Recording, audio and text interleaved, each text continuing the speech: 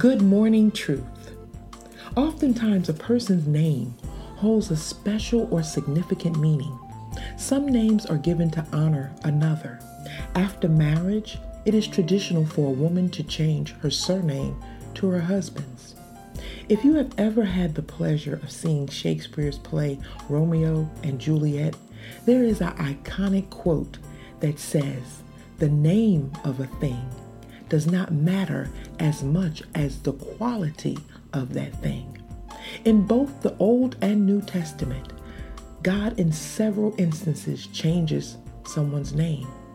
Abram became Abraham when God appointed him to rule a nation.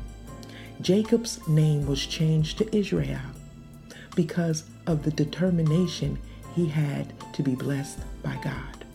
In each of these cases, God not only gave new names, but a new vision.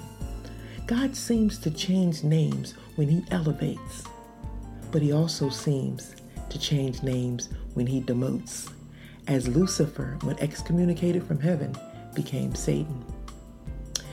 You can meet 5 or 10 people with the same name, but it is the quality of their persona that makes them worthy or not of knowing.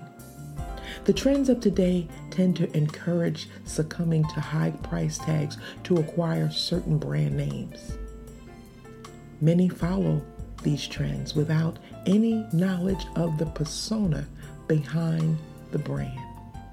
Brand names have become a means of receiving recognition for reaching a certain status, which is ultimately not upheld by any particular standard or character.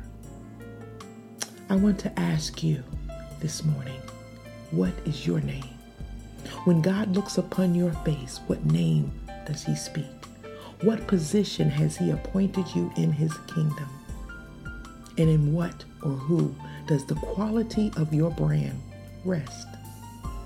When we look around, we see people who do all kinds of things to make their name popular, but unbeknownst to them, not great.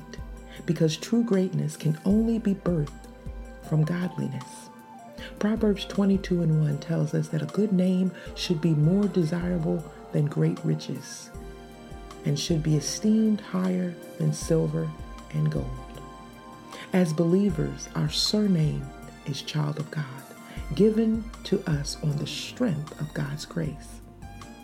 It's up to us to bring greatness to each of our individual brands. I want to encourage each of you to go forth, be great, be godly, for there is a showroom window God has reserved to show off your brand. In closing, remember, when you start your day with truth, blessings throughout the remainder of the day is inevitable. Our theme music is composed by Darren J. Ross and can be purchased at iTunes.